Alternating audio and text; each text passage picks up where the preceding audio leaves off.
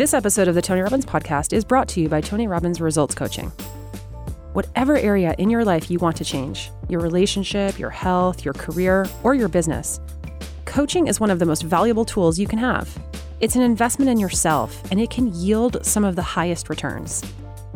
Tony Robbins Results Coaches are hand-selected and trained by the master of coaching, Tony Robbins himself, to have the skills that will empower you with supreme focus, powerful insight, and the accountability needed to achieve everything you've ever dreamed.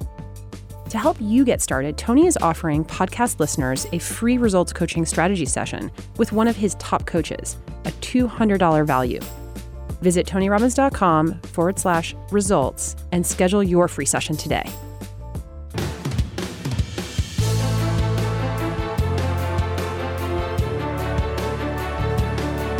What makes for a great coach? It's the ability to lead, to make things happen, maximize resources, and inspire. It's the extraordinary quality that solves problems and helps the individual come to a new level of understanding what's possible. And it's the skill and talent to influence and guide others to make real breakthroughs and create lasting change. Great coaches see things as they are, not worse than they are. They have a firm grasp on reality and are honest with themselves about where they and their teams stand. They have a clear vision, and they understand strategy. They also know that it's not about resources, that is, having the top recruits on their team.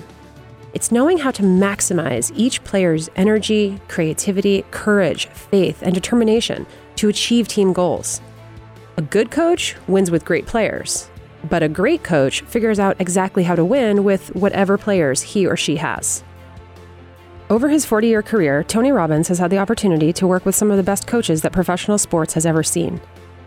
NBA coach Pat Riley is one of them. He's won 5 championships, 4 with the Los Angeles Lakers and 1 with the Miami Heat, and he's been inducted into the Basketball Hall of Fame. Listen to Tony as he explains how he helped legendary coach Pat Riley take the Lakers to the next level. You know, sometimes somebody says something that goes right in your brain and never leaves. Never left for Pat. So Pat would take these players and he would push them so hard in practice. His goal was make practice 5 times harder than the toughest game. Why does he want to do that? If I can make this the most brutal thing in your life, and I can do it 4 or 5 times, by the time you get to a game feels like it's easy. And where games are won and lost are often in that last quarter because people are out of condition or exhausted or things get tough. That's how Pat has built the teams he's built. But in the old days, a coach could tell you to do anything, run through that wall, and you would do it.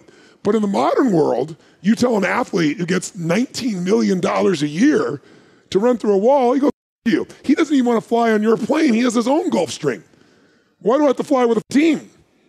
It's a different universe than it was back in those days. So Pat, back in the Lakers, the changes are starting to happen.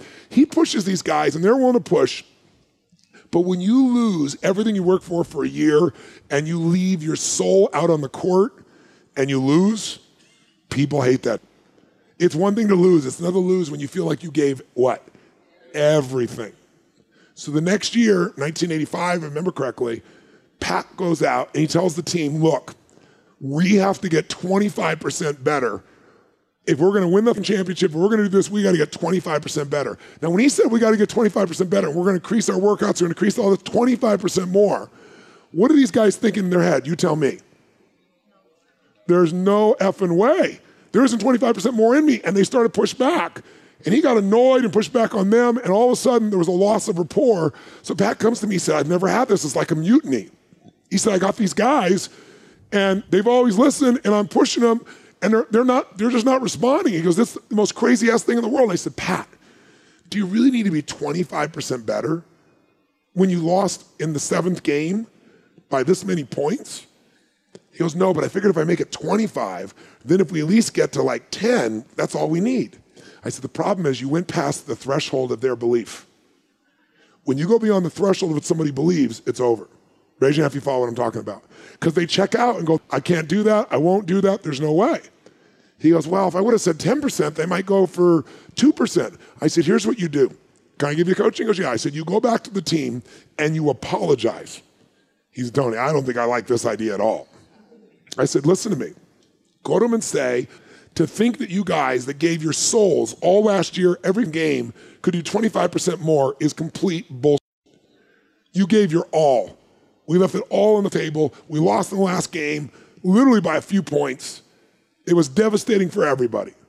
Go back and say, it's stupid of me to do that. I want to apologize. There's no way you could do 25% more. In fact, truthfully, there's not any more anybody here could do.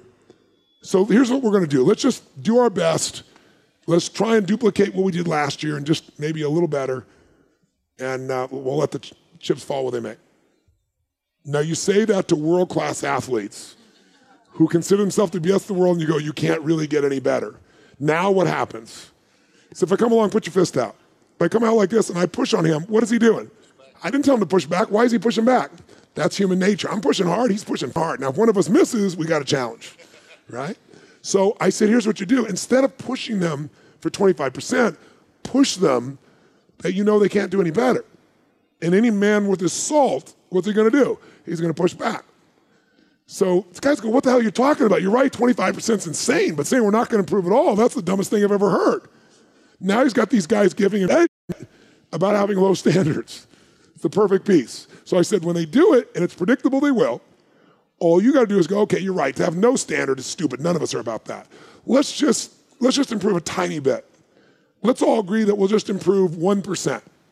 1% in 5 areas of the game. So 1% better in rebounding, 1% better in free throws, 1% from the floor, 1% better on block shots. 5 elements, 1% better. Now, what are these guys thinking now when he says 1% better? What are they thinking? Too what? Too easy. How many think they're thinking too easy? It's exactly what they said. The majority of them are going, 1%, we can do 10%, we can do 8%, we're not going to do 1%. Now they're telling him they should be doing more than what he's asking. He goes, okay, if you do more, that's your business. All I ask from you is 1% better in each of 5 areas of the game. Now look at the genius of this simple plan. It's based on everything I teach. What's going to happen now? He's got 11 players on the team. If they all get 1% better in 5% of the game, that's 55% better. Truthfully, though, on the floor, there's only 5 players at a time. So 5 players, 5% better each that's how I came up with the plan. I said, now, by the way, they won't all do that, but even a small number of them do that, you're going to blow your numbers off the roof. And by the way, they went back, played Boston again in the championship, beat their ass. Started the Laker dynasty. That's where it all began. Welcome back. Have you ever wondered how world-class athletes, the ones whose names will live throughout history, like Serena Williams, Michael Phelps, LeBron James, get to where they are? Do they just show up and start shooting 3-point shots or hitting 200-mile-an-hour serves? No. They get into the right state, harness their physiology and their focus, and they practice over and over and over again until it is so ingrained in their body that it becomes second nature. As Tony often says, repetition is the mother of skill. Listen now as Tony shares a story about how he helped 8-time Grand Slam champion tennis player Andre Agassi overcome his frustration after a series of losses and regain the state of absolute certainty in himself and his ability to perform at the highest level. One of the first athletes that I worked with that got national attention was Andre Agassi. I remember Andre. He lives here in Vegas. And Andre's a prince amongst men. He's a good human being. But when I met Andre, he was at a place of total frustration. He had become number 1 in the world. He won Wimbledon. And then unexpectedly, he just plummeted. I don't remember the real number, but I think he dropped to from number 1 to 21 or 22. And it was in a very short period of time. And his wrist got injured, but that wasn't it. That happened after he dropped. And his father was his manager, and he was frustrated with his father. He was actually considering quitting the sport. And he was dating Brooke Shields at the time, who had been a client of mine before. And she said, you got to go see Tony Robbins. And he goes, I don't need positive thinking. And Andre's normally a nice guy, but when people are frustrated, they're not real nice. And she goes, he's not that. He's a strategist. He'll figure out what you did at your best. He'll show you. She goes, nothing else is working. Why don't you come see him? So he comes to my house. I'm 31 years old. I'll never forget. He walks in my house. He shakes my hand. He sits down on my couch like this, and he just goes, do your And I said, first of all, it's not I said, second of all, you're in my house. I said, third of all, the attitude could go first if you want help. I said, listen, I know you're frustrated. Tell me what's going on. So he tells me this tirade of upsets, his wrist, his father, all these things. And I look at him and I said, well, why don't we do something simple? Have you ever hit a tennis ball perfectly? He said, no. I said, the attitude could go first. He goes, of course I have. I said, I know you have. Do it. Close your eyes and vividly experience hitting the tennis ball perfectly 10 times. And don't bullshit me. Do it full tilt like it's the best swing of your life, where you actually feel it, see it, experience it. And he did. About 4 or 5 in, he starts to get a little smile. Because as he changed his focus, it changed his physiology. Even thinking about changing his physiology starts to change him on a micro level. So after 10 times, he goes, okay, I did it. I said, yeah. So here's my question. You did 10 perfect swings? He said, yes. I said, did you ever think about your wrist during any one of those swings? He said, no. I said, all your focus is on your wrist. How are you ever going to get back to it if that's not what you do when you're at your best? He goes, well, what do I do? I said, it's not what you do, it's the state you're in. We got to put you back in the state. How many of you have been in that state where things just flow for you? The words come through, you hit the ball, who knows what I'm talking about here? Say I. If you've ever done that more than one time, then your unconscious mind knows how to do it. Your conscious mind just doesn't know how to trigger it. So I figure out how to trigger it so you can do it at will every time. And we're going to do this with you. So what do I do with it? I'm old enough to remember something many of you are not ancient enough to remember. But there was a time in which we actually viewed things on something called VHS tapes. Is there anyone ancient enough to remember this old technology? A lot of ancient people in this room. So I thought I was cool. I had this little portable TV that had a VHS built into it. It was the hottest technology. I rolled this big ass thing out. I put it in front of him and I show him a video first of when he won at Wimbledon. And here's what he does. You see him walk out on the court the day he won. He walks out like this. He takes the ball and bounces like this and bounces like this. And then all of a sudden he did something I hadn't seen. He takes his racket, he puts it in the same hand with the ball. He used to wear a baseball cap because in those days he had this thing called hair. How many remember Andre with his big ponytail, right? He got this big ponytail, he puts it up here, looks at the guy like this, puts his hand under his ponytail, goes, and as he's watching, he starts to grin from ear to ear. Totally changed the state, right? I said, do you remember that moment? He goes, of course I remember that moment. I said, first of all, look at how you walked on the court. I mean, you were prowling. You were walking like you own that court. And then you bounce like this. And I said, what is this thing? What is that? He goes, I don't know. It just felt good. And I said, well, that's awesome. I said, so we see what you did with your physiology. How many follow this? Say I. So that changed your biochemistry, put you in a state of peak performance. But then what were you focused on? Do you remember that? He goes, I remember vividly. He said, I was looking at him thinking, why did you even show up? How's that for certainty? So I said, okay, now he's like on fire. So I pull out the VHS tape. I put in a new one, and it's him at the French Open. And it's when he got annihilated. And he walks out on the court like this. This is his walk.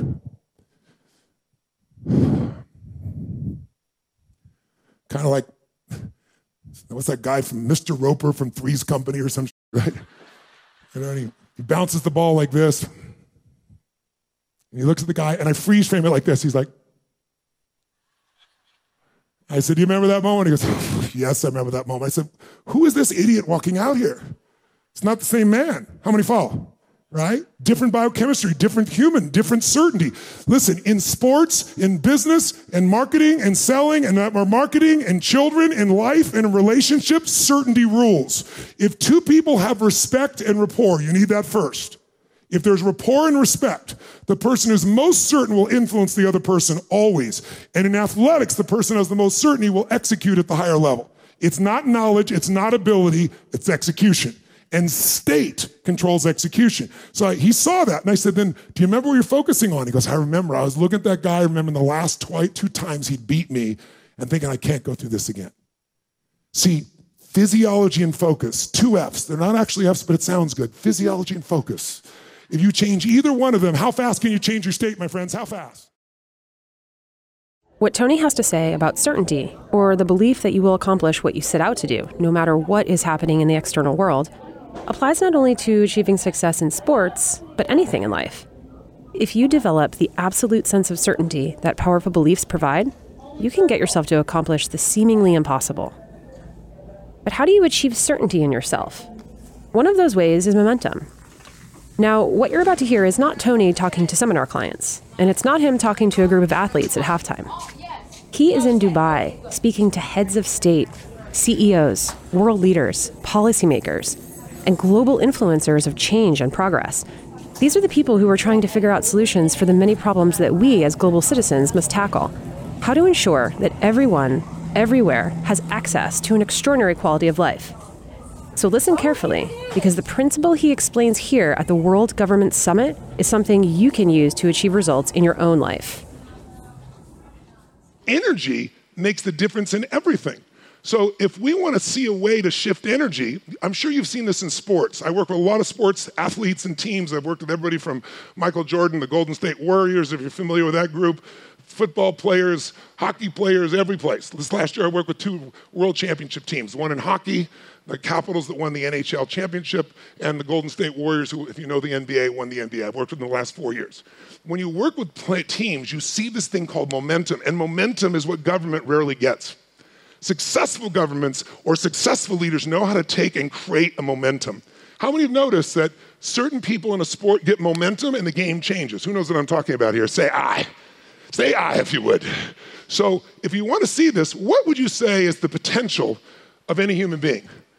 When I was talking to His Excellency Mr. Gargawi yesterday, he was saying, we believe that anything is possible. And he said, you know why? Because I grew up in a place where there was no water and no electricity. And look where we are today. Anything is possible. That's why we're going to go to Mars, because we have that kind of vision.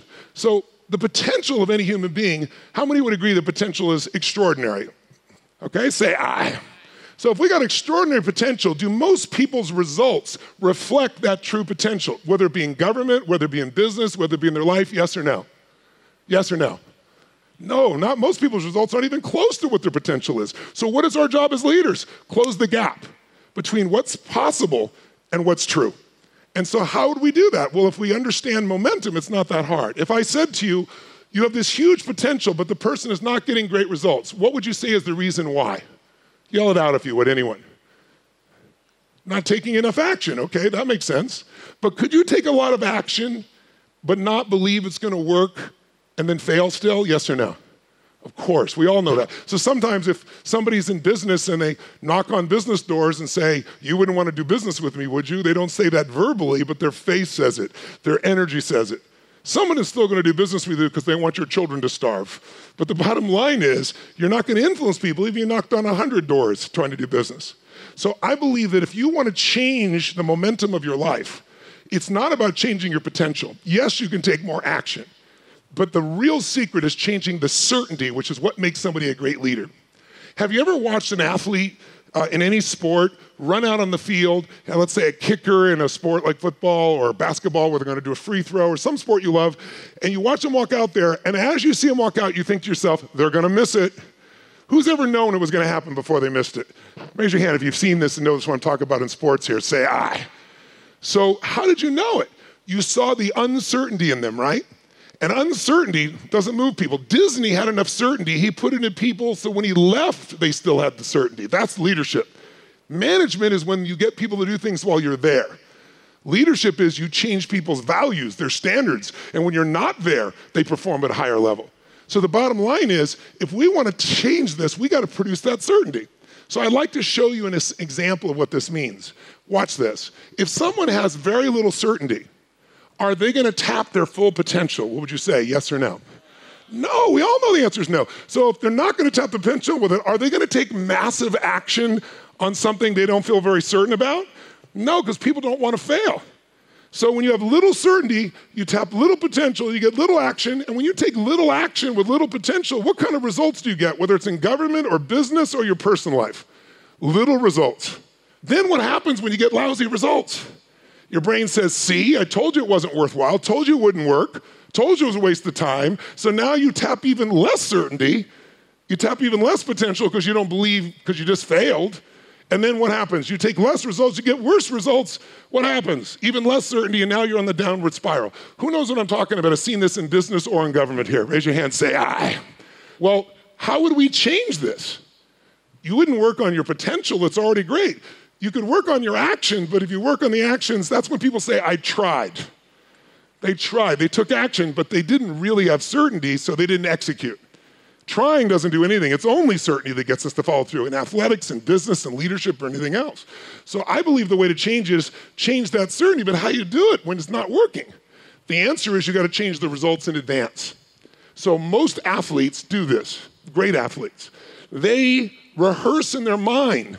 I'm sure many of you have seen the research that's been done over the years. In basketball, shooting a sport for free throws, they've done studies with 3 groups. They take them for 6 weeks. One group does not practice at all. The other group practices for 1 hour a day. The third group practices only 30 minutes a day, but only in their mind. They never touch the basketball. At the end of 6 weeks, who do you think is doing worse? It's obvious, the ones that did nothing. Who's doing best, though? Not the person that actually practiced, the person that practiced in their mind. And why was that? Because it's perfect practice that makes it work. And by seeing it succeed over and over again, it produced so much certainty that when it's time to do it, they execute it. Thanks so much for tuning in to the Tony Robbins Podcast, a collection of one-on-one interviews with thought leaders, fascinating stories, and exclusive strategies from Tony Robbins himself. If we've added value for you today, let us know. Leave us feedback on iTunes or give us a rating. And to get new episodes the very moment they're released, subscribe now. You'll be among the hundreds of thousands who are following the Tony Robbins Podcast. Next up on the Tony Robbins Podcast, we have some big names coming at you. Legendary athletes and performers that Tony interviews to find out what got them to the top of their game. So come back to see what's new in the peak performance season.